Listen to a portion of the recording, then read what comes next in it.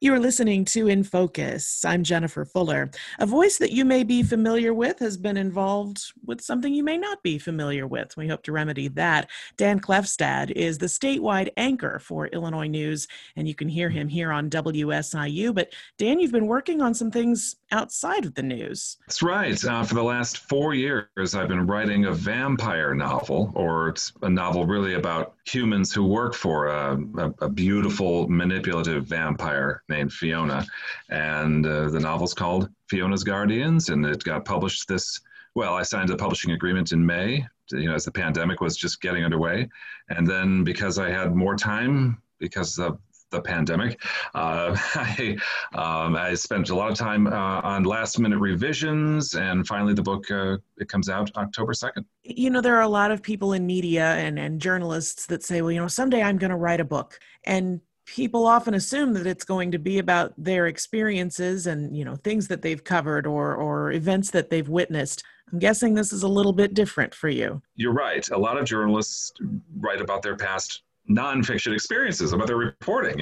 For whatever reason, I've always had a desire to, at the end of the day, after putting down my journalism hat, going home and making stuff up, because I also have that desire to create my own little worlds and my own characters and that sort of thing. All the little creatures who live inside my head who need to come out occasionally. Tell us a little bit about Fiona and her guardians. Well, Fiona is a 250-year-old vampire who she is a rather clever creature in that she decided somewhere early in the 20th century to have people do her dirty work, hire people to do, initially it was to murder for her. And then later she found people who could buy or steal blood, donated blood from hospitals and whatever. And so she's found ways to just not attract the attention of the police. Nothing attracts the attention of detectives like a homicide, right? And so she thought, this is a way I could survive. We see almost this little individual empire that she's building up around herself I don't know, I suppose some people might, at least one other person, a reviewer on Goodreads said, this reminds me of this is an example of free enterprise, the capitalist system or something. I don't know, people are going to read into it whatever they want. But I think vampires, among other mythical creatures, monsters, offer a little bit more in the terms of metaphor. So as people start to explore, finding who their Fiona might be, I wonder if you could kind of give us a taste of what Fiona's like. Do you have any parts that you might be willing to read? Yeah, actually, Fiona, the wonderful, let me just say, the thing that interests me about Fiona, and I guess some of the early reviewers of this book, is that we really don't know a whole lot about her. We see her through the eyes of other people, including her main guardian, Daniel, who she refers to in this excerpt I'll read. There's a handful of chapters or scenes where she addresses the reader directly. And she does so at the very beginning of the book.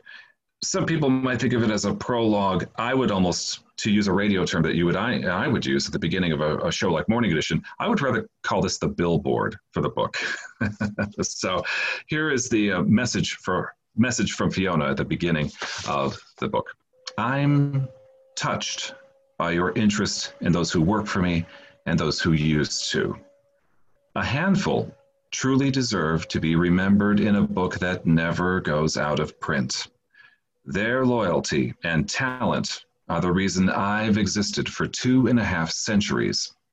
A few, however, earned the painful and premature deaths detailed in these pages. For me, loyalty comes first and must be constant. That's not to say a partnership with me can't end in mutual agreement. It just never happened before. Still, I may allow my current guardian to retire. After serving longer than any other, he might well live his remaining years in a manner of his choosing. This would create an opportunity for another to earn his substantial salary and benefits, but a warning is in order. The work is as relentless and unsparing as my hunger, and everyone I employed has murdered at least once on my behalf. Not that this is the preferred option.